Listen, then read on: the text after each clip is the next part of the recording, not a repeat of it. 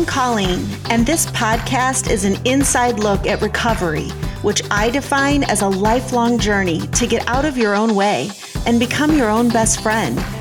Join me for mindset upgrades that move you from worry and regret to resilience and confidence. I'll share easy strategies for how to feel better without having to make major changes. Because it's not what you do, it's who you are. Self-care is the path to recovery because our needs are not negotiable. So today I am interviewing one of my clients named Jess. She came to me back in February, a few weeks into her sobriety, because she realized that as we all do, alcohol was not really the problem. She's a very high-functioning, get-her-done, positive, fun person. And she was able to quit drinking without too much trouble, and we'll explain why. She had a buttload of shame helping her out with that. But once she got through the first few weeks, the initial stages of early sobriety, and expected to feel so much better, all of her problems would be solved, she realized that this goes much deeper. And this conversation started via email between Jess and I as she was explaining why she was ready to move on from my program, which is perfectly normal and most people do, but she was saying why she wasn't going to re-up and do another 12 weeks because she has realized that she has a lot of trauma to deal with and wants to go in a direction that allows her to address and heal from past traumas. And quite frankly, as a coach, I was tickled to hear this. You know, when you sign up and do 12 weeks with me, what I consider my program to be is the gateway to your recovery. Prior to her coming into the next chapter and learning about emotional sobriety, she would never have had the awareness that trauma was even in play. She, like me and many of you, had diagnosed herself with an addiction, a really bad habit that needed to be changed, and had no idea that the reason that that habit had developed was much deeper and bigger, and that just giving up alcohol and changing her behavior with that substance was just the beginning of her healing journey.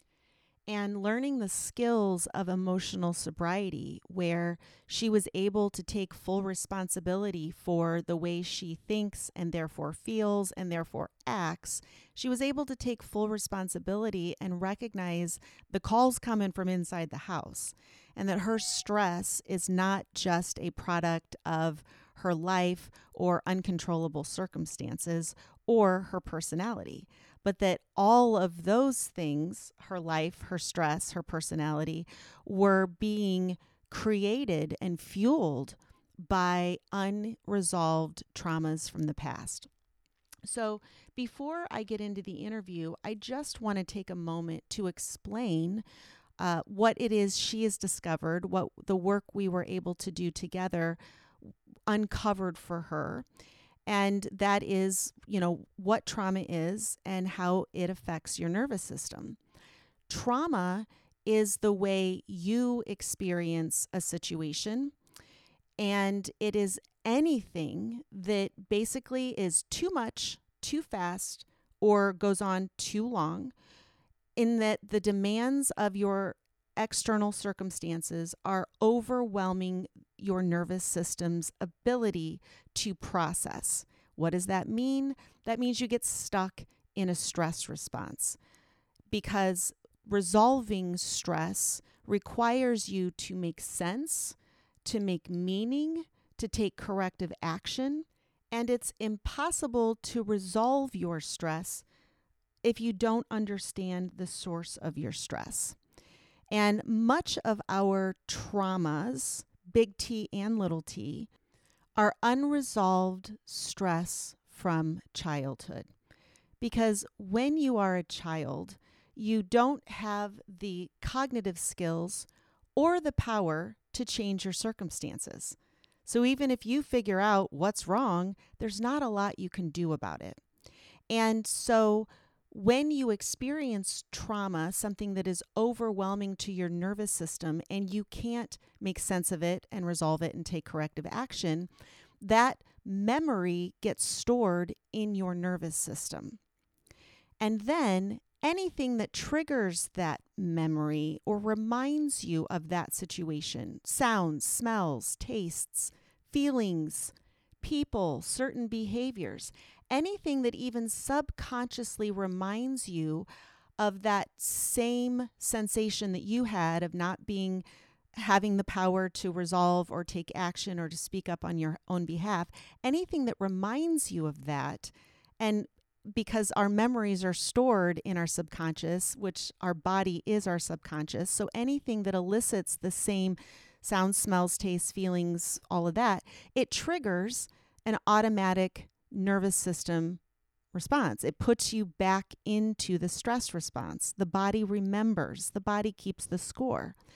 And so dealing with trauma is a process of repatterning the nervous system so that it doesn't experience new situations through the filter of the memory, or it doesn't experience them as a threat, because you're able to disconnect that active pain of the past. The end goal of healing trauma is to be able to remember the pain without reliving the pain. You can see it, you can still feel it, but it's a memory. So part of trauma healing is changing your relationship with the past so that it doesn't continue to repeat itself in the future. So that when that feeling comes up, you know where the source of it is, the source of your stress, and you're able to deal with that as a memory of the past without filtering and perceiving the present moment as being the same and requiring the same response.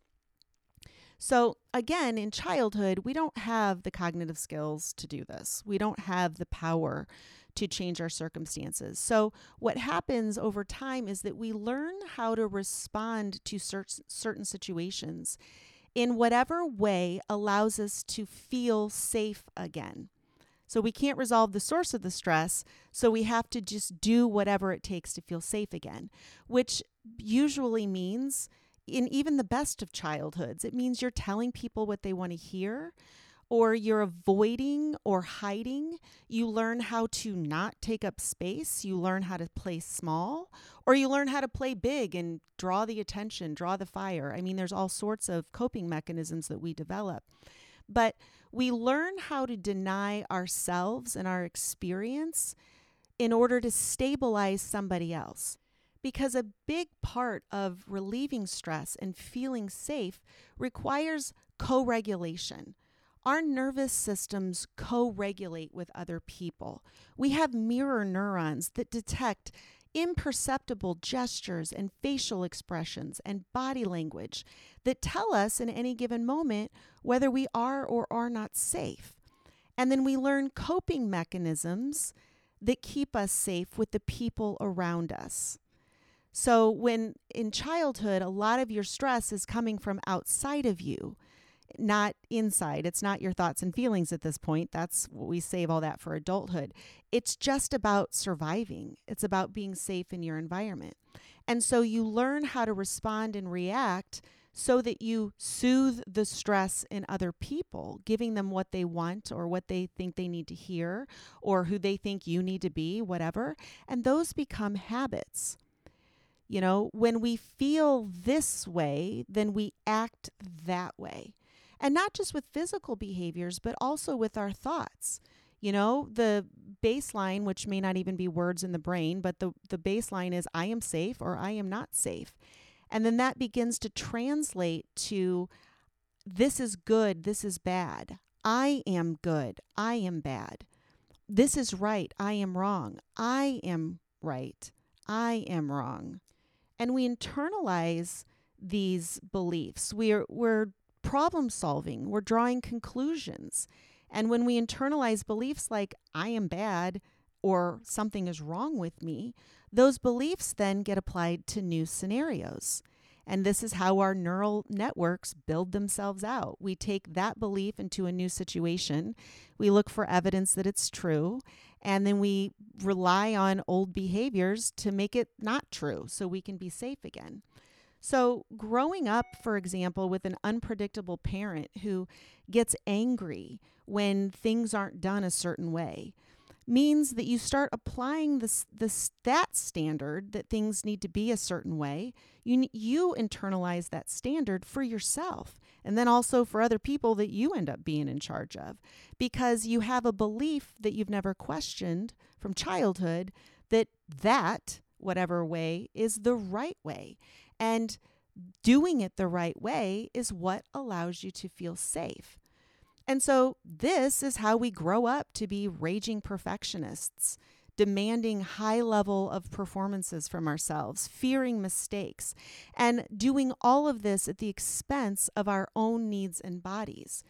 Because as children, we weren't safe if all the boxes weren't checked and if dad or mom wasn't happy, or if we made a mistake, we were punished or shamed for that.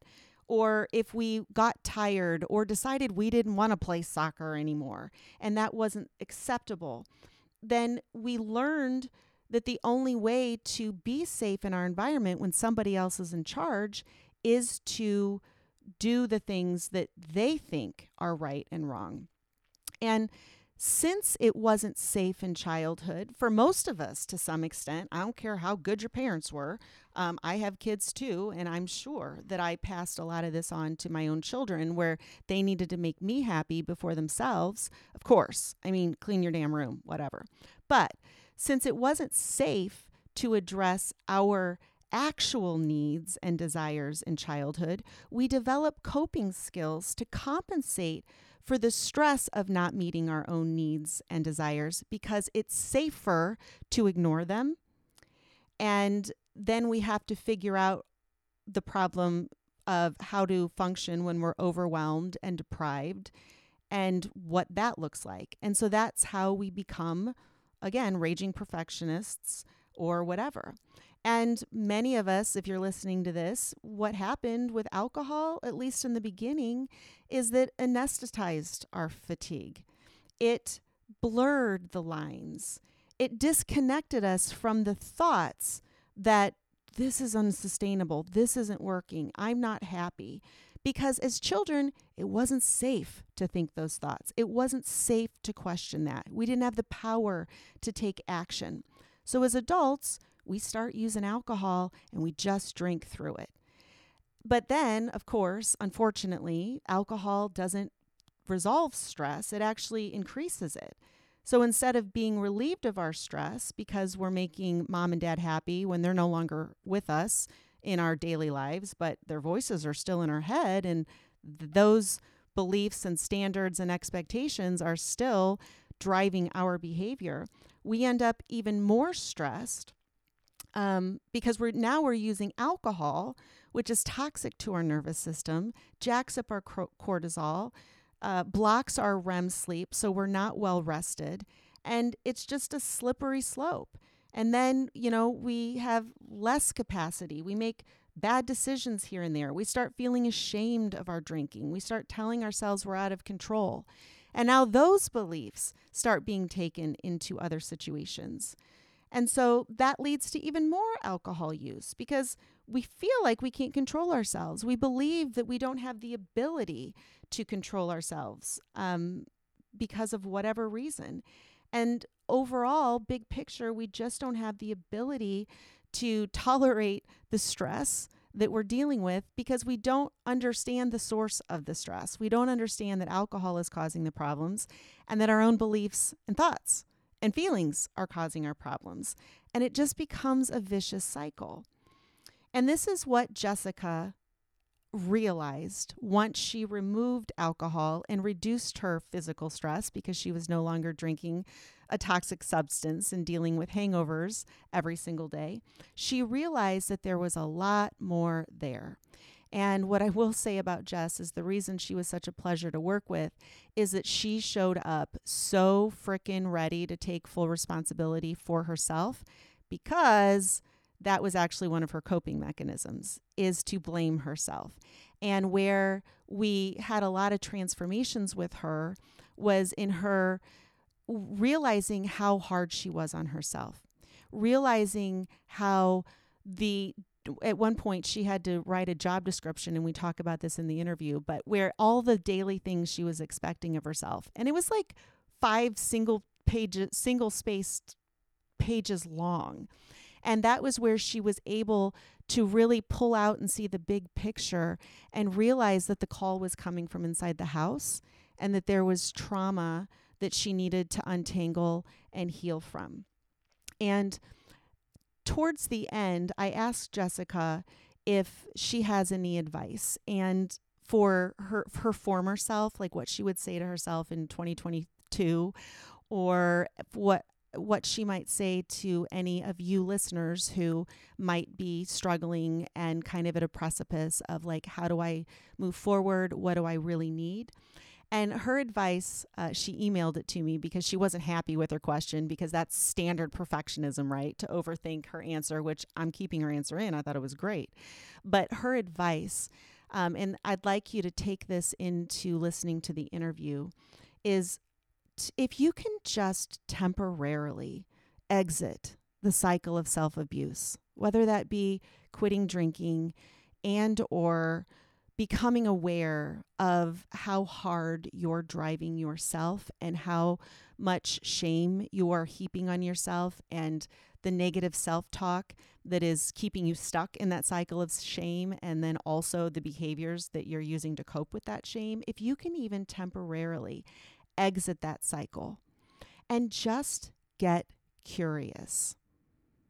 Just get curious. That will allow you to untangle some of the beliefs that are driving you about what is right and wrong and good and bad and what you need and don't need. Like, you're telling yourself you need certain things, but being able to step outside and see this from a bigger picture it allows you to ask yourself, what else could be true? What else could I need? What are my options? What am I telling myself that is not true and that's actually working against me? How do I want to feel? How do I want to show up? Where am I shooting myself in the foot? And if you can give yourself a chance, just a chance, to glimpse this from the big picture, Jessica wants you to know that that is all it takes. You just need a foothold that there's an alternate reality out there from the one you're living in every single day. And that getting that broader perspective, you don't immediately adopt it and drop all your old beliefs. I mean, it doesn't work like that. But realizing that there's a reason that you are the way you are, and it's not because there's something wrong with you. It's because you've gotten wound up in beliefs that you no longer question, and habits that you believe you can't change or control. And when you can see from the big picture, that is what gives you control, and you're able to start healing your trauma, unwinding one belief, one bad thought pattern. It's not even about your behaviors. It's the way you're thinking about yourself, that these things can be untangled and that you can learn a new way of being that restores your sense of power and also joy and happiness. Because in the end, what Jessica found is that all of her coping skills that she was actually using to abuse herself because she had some, unexamined subconscious beliefs about what kept her safe and what she needed to do to stay safe, all of those coping skills are neutral in the end, and they can be used for good and bad. And what Jessica discovered was that her hypervigilance that she developed from trying to make her parents happy, and her extreme empathy of being hypervigilant and concerned about what other people think and feel all the time, which she didn't know how to use that skill for good. And so it kept her insecure and uncertain and really stressed out all the time. Once she learned that those skills are neutral and can actually be applied for good, she was able to turn all of it, and she ain't done yet, trust me, but she's been able to turn some of it, let's say that, into a superpower. Like her hypervigilance and extreme empathy, to be specific, are now what she would call her superpowers at work, because she has the ability to anticipate her clients' needs. She owns her own business. I think she talks about it. But she has the ability to anticipate her clients' needs before they even ask. She can pick up on subtle cues that allow her to stay ahead and serve and, make her clients happy and expand and grow her business. And she believes now that the reason she's so successful in business is that she has these skills. And so it's not all good or bad. And her takeaway that she wanted me to share before our interview, so that you might listen with an open mind, that this is not scary. It is not scary to get in and untangle your feelings, because they're just feelings. Feelings are are like shadows on the walls.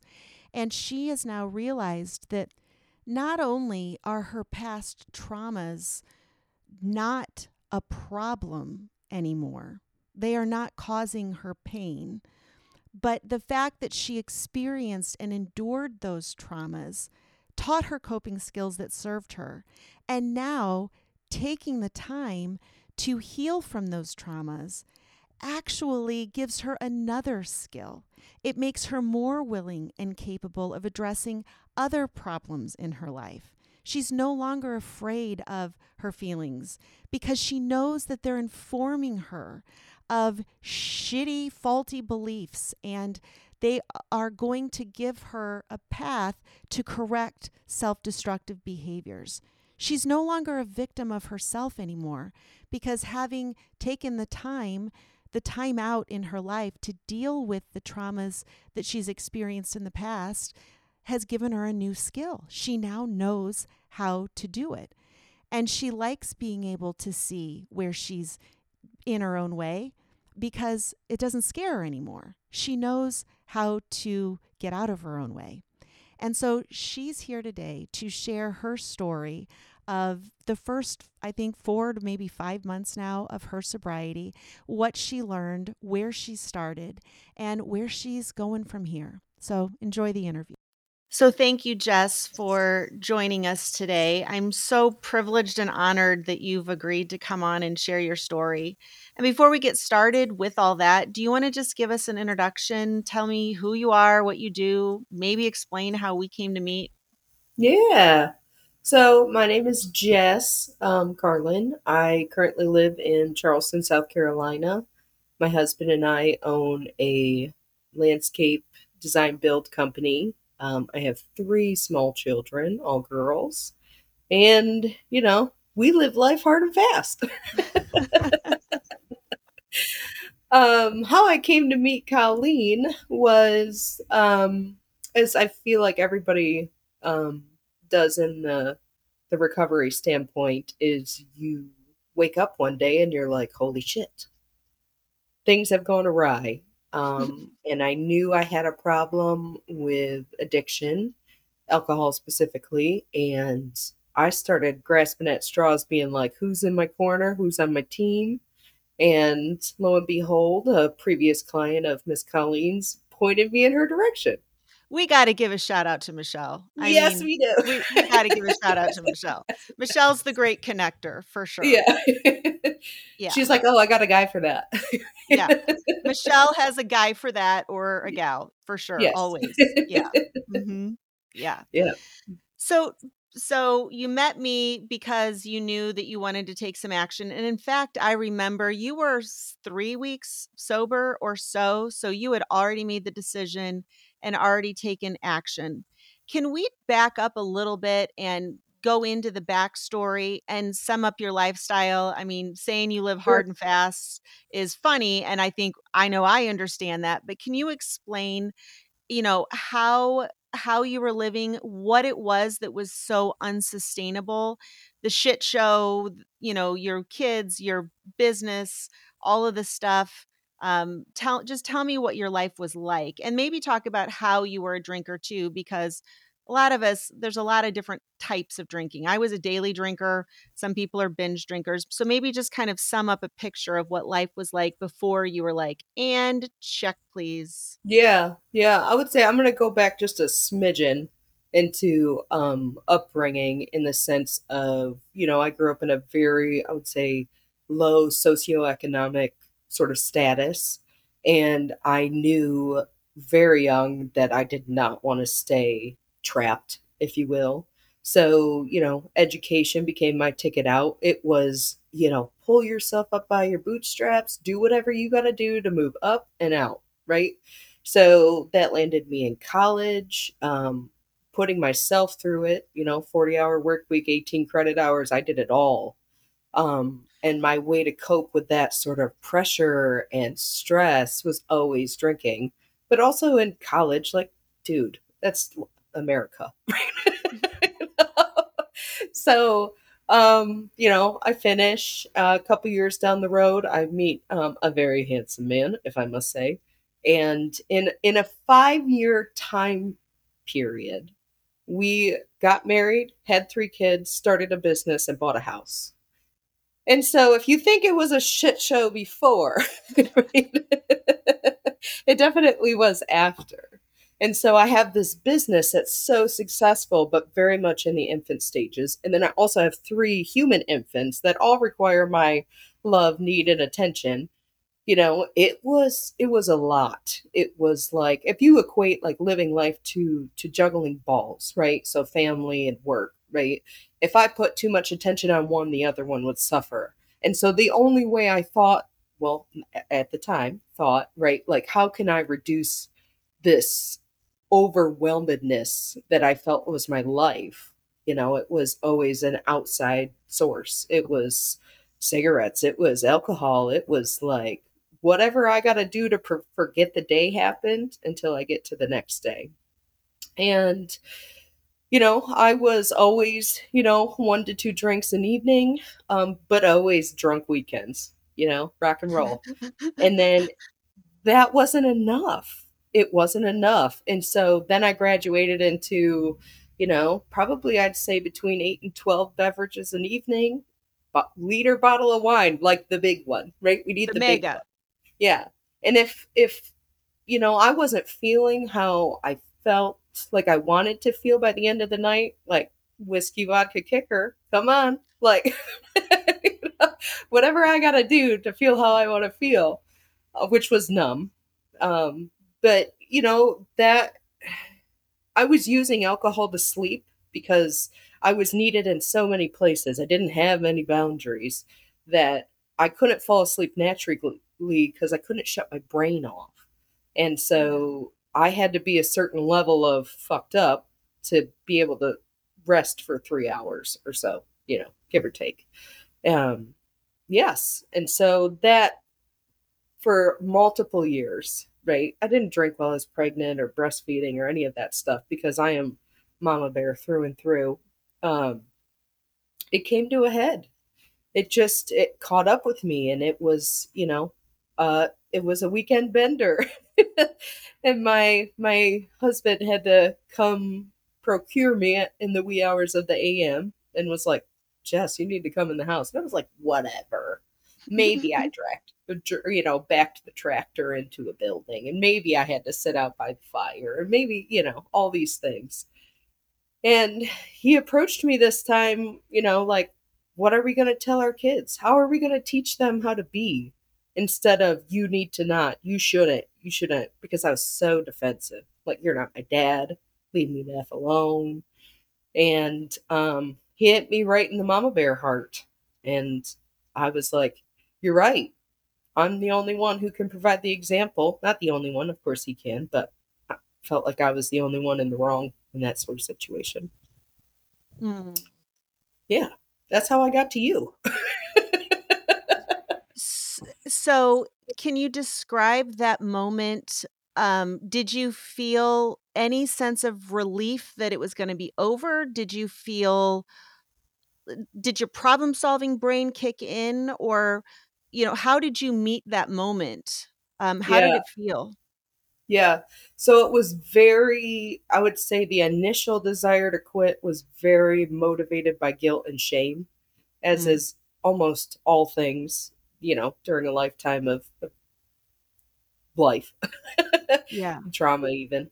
But it was so, I just felt embarrassed. Like I didn't want them to be embarrassed by me and my actions, how I sort of grew up, and I grew up with the sense of that's how you solved your shit, right? You stuff it yeah, down, and when it hurts, you medicate self by yourself. And it was like he brought that up, and I was immediately like, oh my gosh, I can change this. I can be the one to change this. I don't have to be, I could be a better example, right? How can I say, avoid drugs and alcohol, DARE program, circa 1990, when I'm the one who's like, listen, yeah. who's You got don't the need right alcohol to enjoy yourself. Can you open can you go grab mommy another bottle of wine? Yeah. Yeah, right?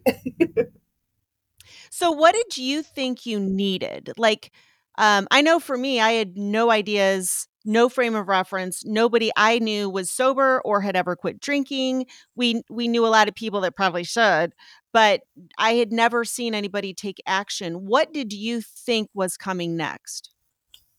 Um, I will tell you that, actually quitting drinking, I'm sure everyone who has done agrees. It's not the actual quitting that sucks. It's being left with the thoughts and the feelings and the inability to numb it out, right? Because you're left with all of your bullshit at the end of the day.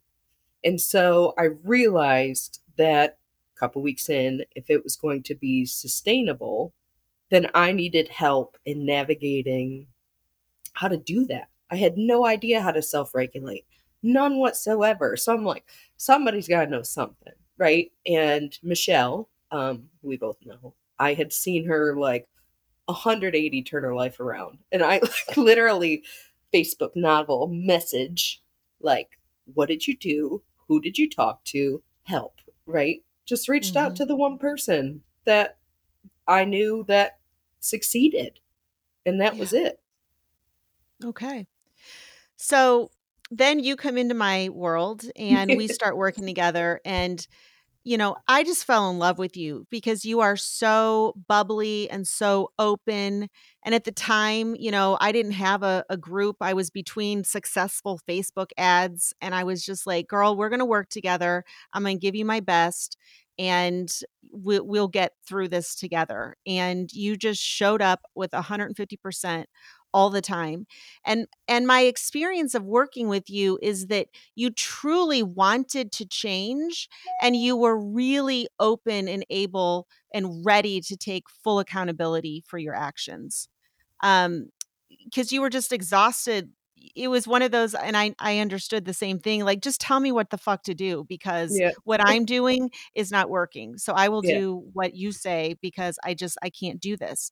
And from my perspective as a coach, I definitely felt like that accountability was super helpful, but I also could see pretty early on that in some ways it was actually going to hold you back a little bit, because you were so willing to blame yourself and you had so much judgment, so much contempt for yourself. You were your own biggest bully. Mhm. And where all that came to a head, if you don't mind, I'll share the story of we'd been working together for a few weeks and you were killing it. You were like, Emotional sobriety. Let's get the tattoo. Let's do it. Like, I love this. I'm going to take accountability, everything I think, whatever." And then, as happens so often, you had a slip up. And by slip up, you would have said it's because you drank. And the way you described that experience was so informing to me, because you described kind of an out of body experience. You had gone to the gas station or wherever, some sort of small convenience store, to get yourself mocktail ingredients. We had talked about like ginger beer and soda water or something. You were like, I'll have what Colleen's having. And you had gone to look for those ingredients and they didn't have it. And that was when you had that out of body and you just ended up buying a beer. And the way you described it to me, and forgive me if I get it wrong, correct me if you need to, but you had the beer, but then the self-talk, you were so upset with yourself for having had slipped up that then you kept drinking throughout the weekend, and by the time I saw you the next week, you were, ready to get back on the horse, but super upset with yourself because you hadn't been able to stop it at the one. So it was like the one was a problem, such a big problem to you that it caused you to go, I don't know how much more you did. Obviously you were in class on Monday and it was fine. But it was the way you described it as an out of body experience. I reframed that for you as kind of a nervous system response. Like something had triggered you in the gas station. And as we talk in our class, like willpower is directly proportional to stress. The more stressed you are, the less your cognitive function goes offline. And so something happened to you in that gas station or before, like, I don't know, but it sounds like you had intentions of getting what you needed, but the straw that broke the camel's back was they didn't have any goddamn ginger beer. Yeah. So screw all of it. And what I reflected for you was that that was a legit stress response. And that the real problem wasn't that you had had the beer, but it was how you responded to yourself having failed, having not met your own bar. And so, or excuse the pun, having Yeah. having not met your own standards. And so it was your self-loathing and self-criticism in response to one beer, which never killed anybody, it's all the other beers, that kicked your nervous system into a state of fight or flight. Mhm. And I feel like that was the point where you kind of really grasped that this was bigger than just you setting an intention and being really disciplined and forcing yourself into change, even though you really wanted to, that Mhm. that it was beyond your capacity to behave your way into goodness. Like something, this was deeper. And so, can we use that experience as a jumping off point for how your ideas about recovery shifted from that experience and then what came next? Yeah. So I I forever will remember that phone call because you had a phrase that you brought up that I still think about, well, a lot. Not daily so much anymore, but when I get that certain sort of level of stress and overwhelmedness. And you said you didn't have enough bandwidth to make a new choice. And I was literally like, oh my God. It was like a light bulb finally went out because it wasn't about drinking anymore. It was about we can only do the best we can do at the level of our nervous system. And mine was constant. Even when I quit drinking, it was still high levels of stress and overwhelm. So, putting myself in a certain situation, you know, I I was already maxed out. I couldn't fire a new neural pathway and make a new habit because I couldn't regulate. I couldn't do anything other than what I had always done. And so just that idea alone allowed me to be able to take the blame off of myself, right? Like it then became not about how hard I tried or cognitively how many books I read or how much I journaled, or it was about having more compassion and less self-loathing. So it was like at that point it was like fireworks, what are we going to get into? Okay, how do I really do this? you know? Well, So in your homework after that call, or one of them, I mean, sometimes things run together months later, but I had you write out a job description of all the things that you're responsible for And you showed up on the next call with like 4 or 5 single paged task lists and broken down into the various segments and contexts of your life. And I feel like that was also a beginning of where you could see like nobody can do all of this. Of course I'm crazy. Hmm. Yeah, it was a little bit of, having no boundaries whatsoever. It was a lot of it of being a control freak, perfectionist, workaholic. Nobody can do it right unless I do it. And that is not a way to live. It's not sustainable. I am a perfect example of that because I tried to do it for about a decade and it landed me, meeting you, which is a benefit, but it it's a lifetime of just in being in constant stress where, you know, there's no listening to your body. There's no migraine needs slow down. There's a lot of disease. There's, GI tract issues. There's joint pain, just shit that you should know, right? If you listen to your body as a human being, that I just was ignoring. I was pushing through. I was like, I'm going to do it. I'm going to do all of it. And it took writing it all out for me to be like you said, this is impossible for anyone. Why am I putting myself on this? Who am I answering to? Right? Like, what was Who's the my point? boss? Can I talk Yeah, to the we manager, can't talk to please? them. Yeah. And so that signaled a shift for you, but can you talk to how? Can you speak to how you did this? Because I know I've been there.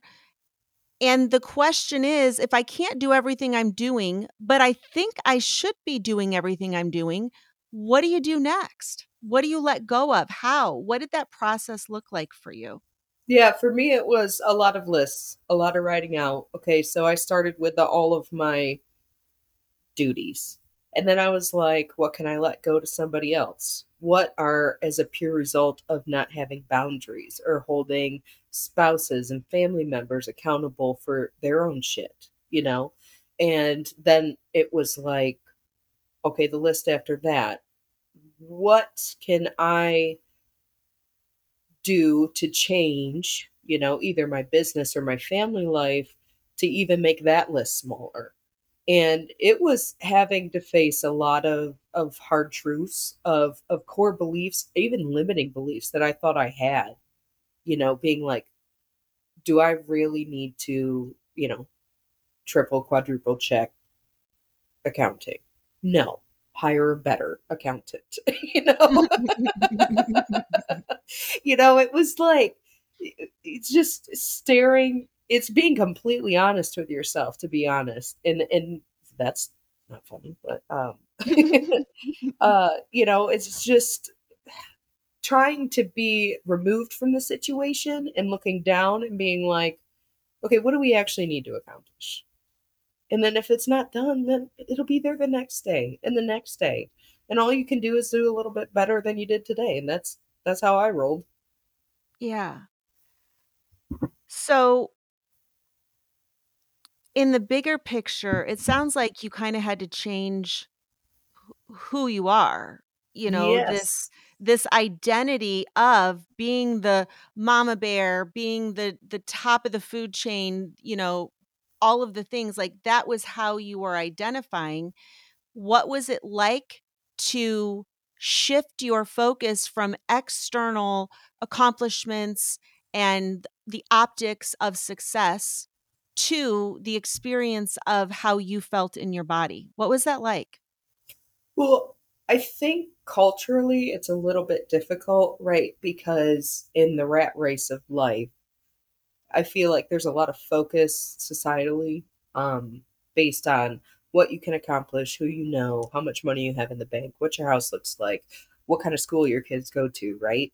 And so it was having to step outside of that and being like, what truly matters? And what truly matters to me is completely different than what truly matters to Joe Blow down the street. And, it became more of like, I had to get really comfortable with the idea that my business might fail.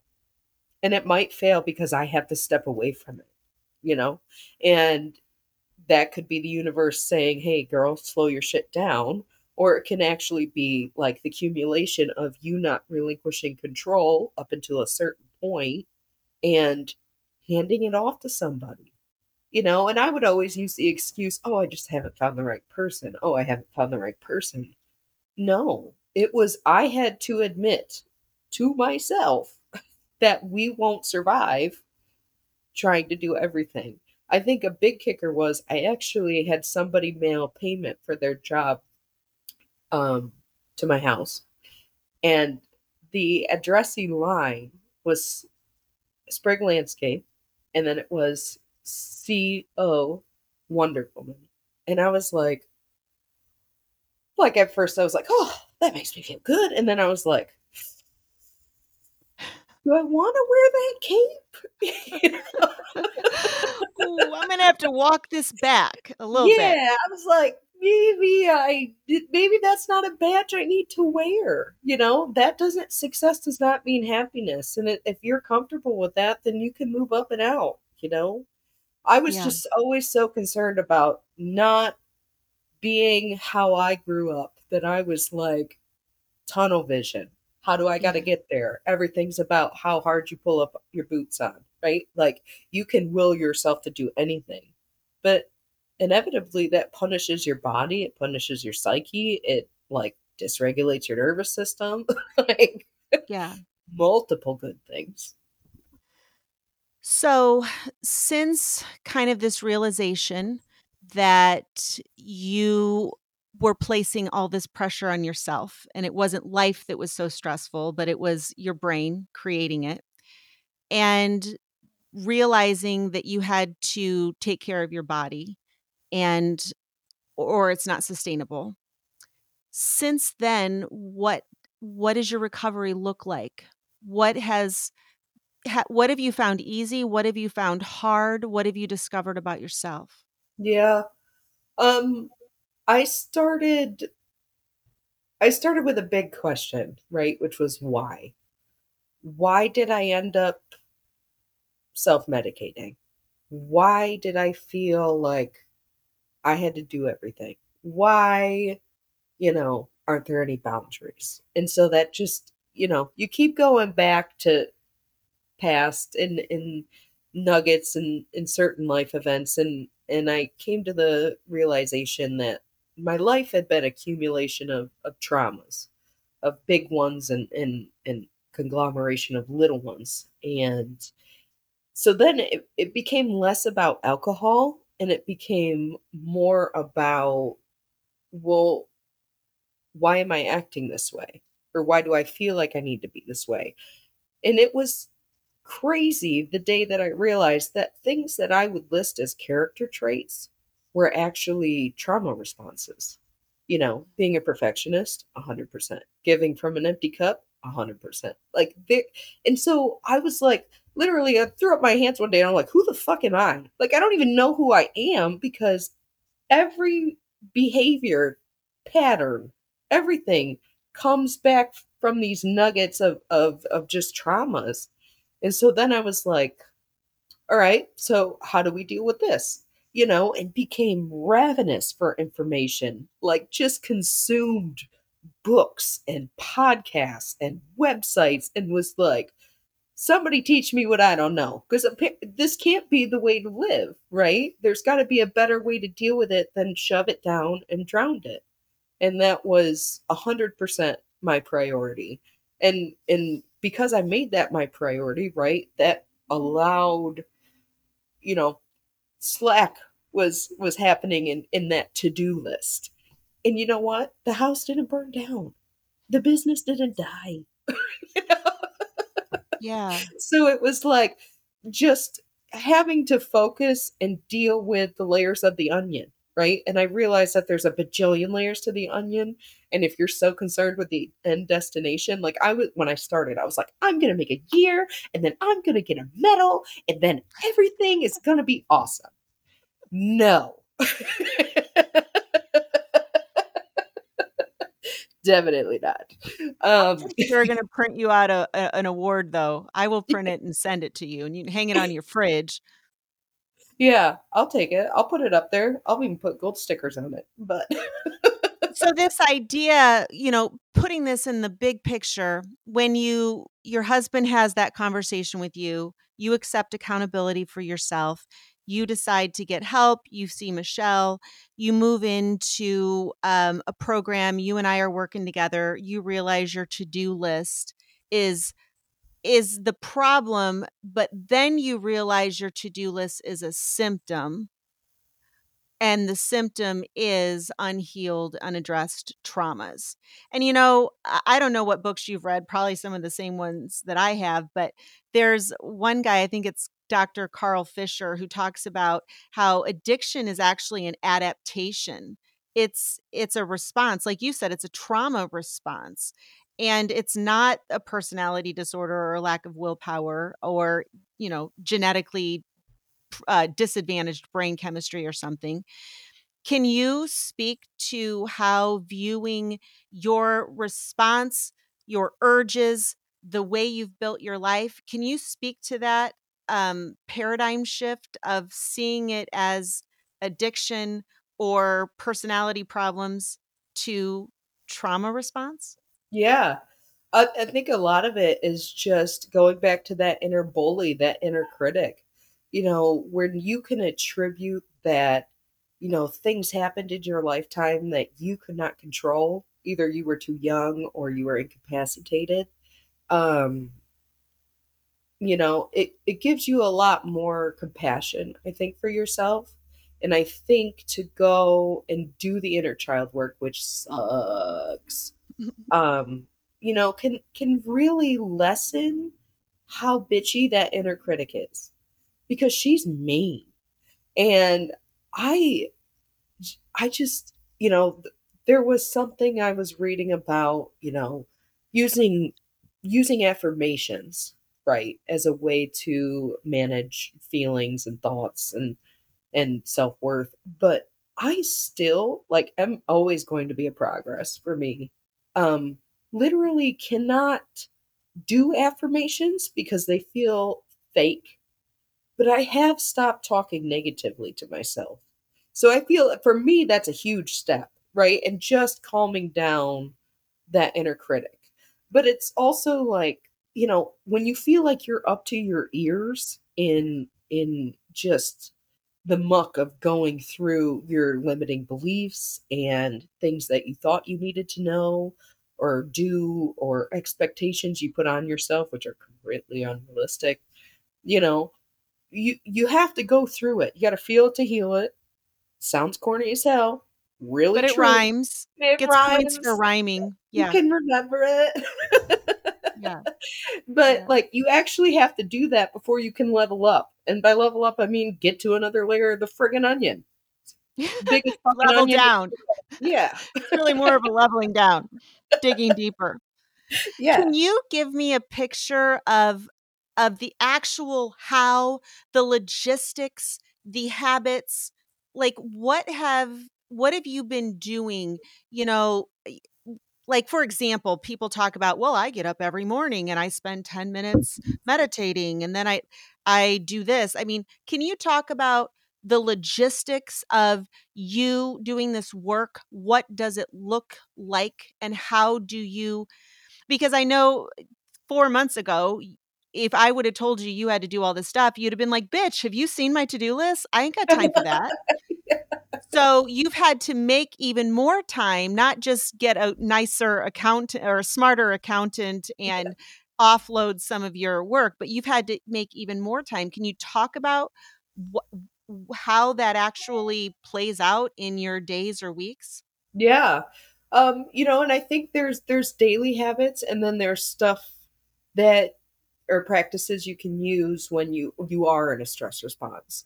So daily habits for me is, actually having to move at some point during the day, whether it's like stupid 30-minute yoga YouTube class or if it's going for a walk or if it's pushing a damn wheelbarrow for work, like it's actually physically moving. I feel like there was a point during recovery where I was under the assumption, and we all know what we say about assuming, that I could control and change everything cognitively. And Hmm. that is not true. I think too when you look at trauma, there's a lot of dissociation. And that's just a survival tactic, right? That's your lizard brain being like, okay, this is how we gonna keep you safe. Um, and so it's been a lot of I actually have to move and think and, as a way to reunify mind, body, spirit.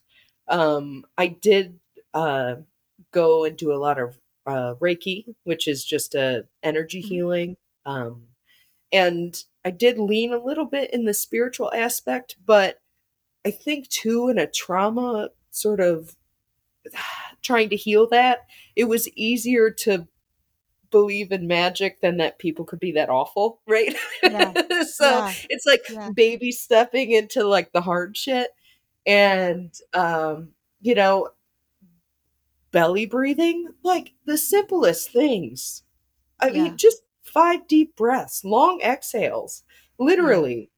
Yeah. Stress response, I would like try to meditate in the office when I had like the worst client, and I'd be like, oh, and I always do it before I go to bed. And just like kind of evaluate like what are the good things that happened today, because I spent a lifetime focusing on the negative. Like I need to do this better. This has to be done. Blah blah blah blah blah, and that got me nowhere. So being appreciative and using positive, feedback has helped tremendously. Um, I don't know. Does that answer your S- question? Yeah. So it sounds like you are actively pinpointing when there's a problem to redirect the diagnosis from what's going on out there to what's happening in your nervous system. And then not trying to think your way sane, Yeah. but redirect, maybe redirect your thoughts, but also redirect your body. And so you're learning how to, quote, as I like to say, drive your own nervous system. Yeah. And that is a practice. And I feel like too, in order to change like a lifetime of acting a certain way, there's a lot of little daily habits that have to be picked up, right? They have to be, like in the shower, I have to be like, okay, the water's touching my head, now my shoulders, now my elbows, like somatically like feeling body parts to be like, okay, this is where I am. It's okay. Or like doing peripheral eye, exercises to, in Yes. The hypnotic help the one where vagus you look at nerves. one Yeah. thing and Yeah. then focus on the peripheral and Yeah. yeah, or bilateral stimulation. Sounds Yeah. like we're Just reading the same books. yeah, just like 5 minutes a couple times a day, just rewiring. Like that's all we're Yeah. trying to do here. Well, before we go on, I do have to tell you that you haven't done the breathwork class that I brought in that breathwork coach and you're still a member and there's a replay from last month. You got to clear an hour and trust me when I say you're welcome. Like Yes. just we won't even go too much deeper into it, but I want you to take advantage of that replay. And then if you want to come next month to the live call, just text me. But Yeah. so if I was listening to this and hearing all the changes you're making, yeah, yeah, yeah, you got to feel your feelings. Okay, that's great. Can you give me an overall sense of why the changes you have made and the work that you're doing, which you make it sound hard and awful, It is. can Yeah. you tell me why there's a net positive, why it's worth doing? I think literally if you compare me myself even, I started in January, right? If I compare myself from now to the first of the year, there's significant changes. Um I feel like it's a net positive because I'm more present, like in all aspects of the word. Being a mom is hard, right? Like life sucks sometimes, and you can only suck it up buttercup so long before your body's like, no. and Yeah. and it's a lot of just realizing, when you're not numbing out all the time, it helps you realize, people that truly care about you, not ones that are your party friends. It helps you realize the things that are important and are not, in life, in general, in relationships. And it allows you to just do different things. I feel like in the cycle of drinking and recovery daily, right? You're just the only thing you're doing is trying to make yourself feel better from the night before so you drink again.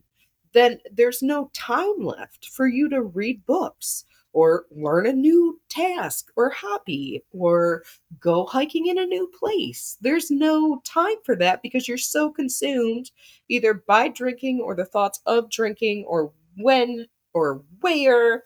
And so it's just like opened up I think, my purview of life because I'm like, got this. I got a free 45 minutes. What am I going to do right now? Yeah. So you're not living in survival mode anymore. Oh my gosh. Yes. Good thing you brought that up because that Okay. was a lifetime of it. Yeah. Yeah. So do you believe that it's possible to heal completely? Do you do you feel like you're getting tools that will just manage, or do you actually experience this as healing? And what gives you hope to keep doing this? I think that hope is a key word, right? Like, my hope is that my children don't have to wake up in their mid 30s and have to recover, you know? So sorry. But just to give them that leg up of you can live this way and be fine. Who cares what whoever thinks, like you do you. And that hope of just if everyone could do that collectively, I think as humans we would be a lot better off. But um, you know, just want the best for everyone.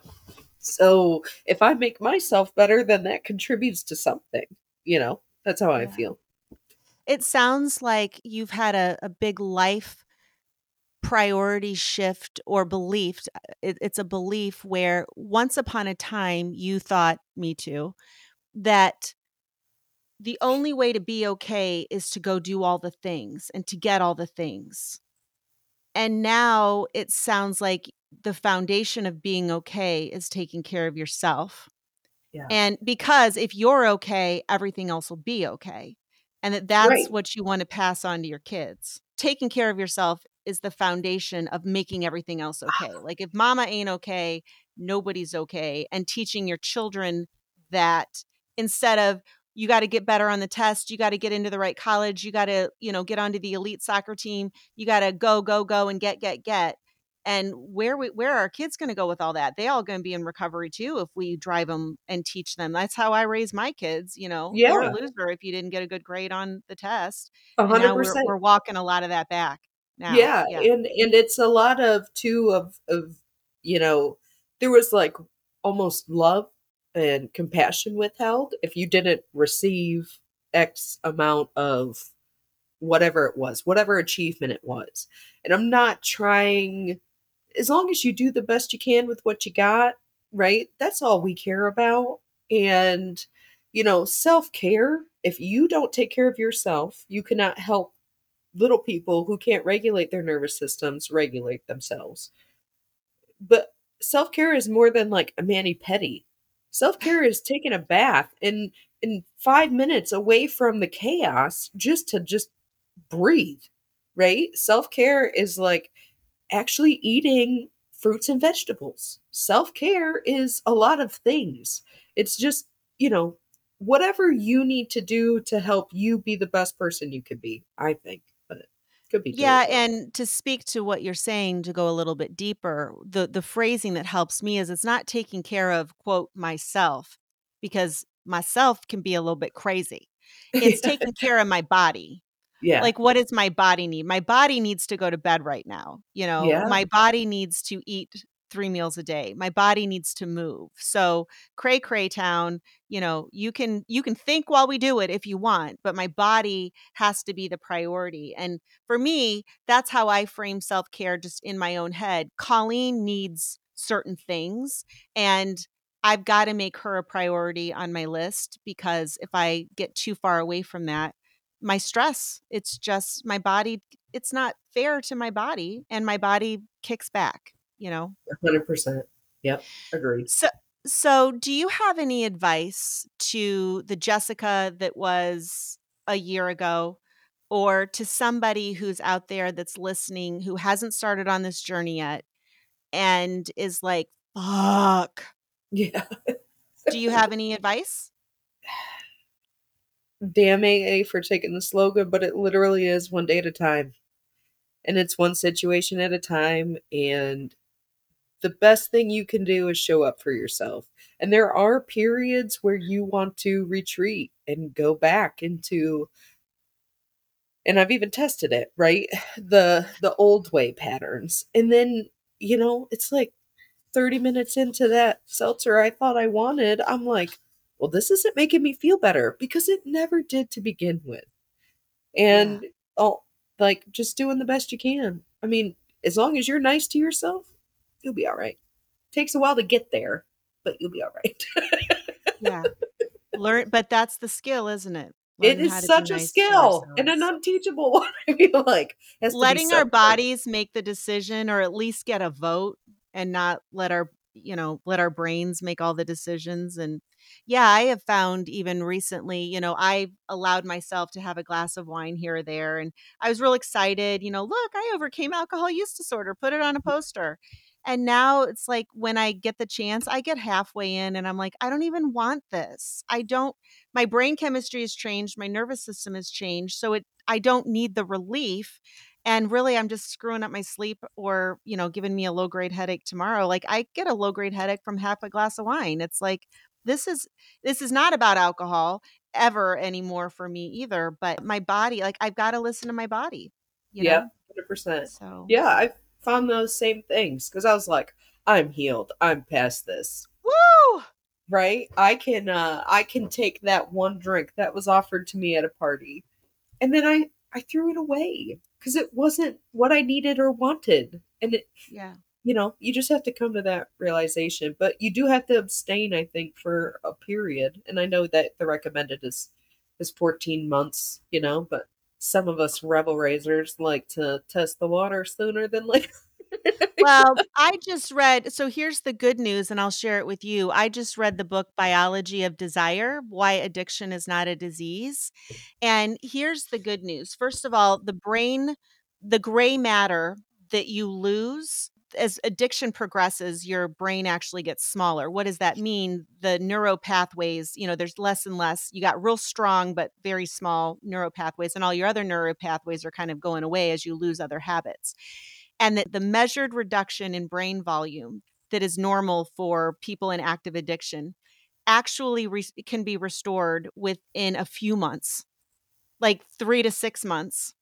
And that within 6 months to a year, wait for it, you are actually more resilient, more able to self-regulate yourself than people who have never overcome addiction. Because this book talks about, we mentioned addiction is a trauma response.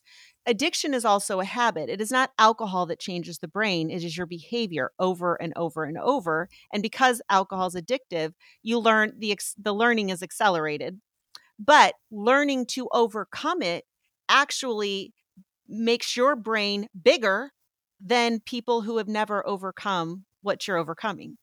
And So we're gonna so take over the universe, is what you're so saying? what we're saying here is, we don't work here. No.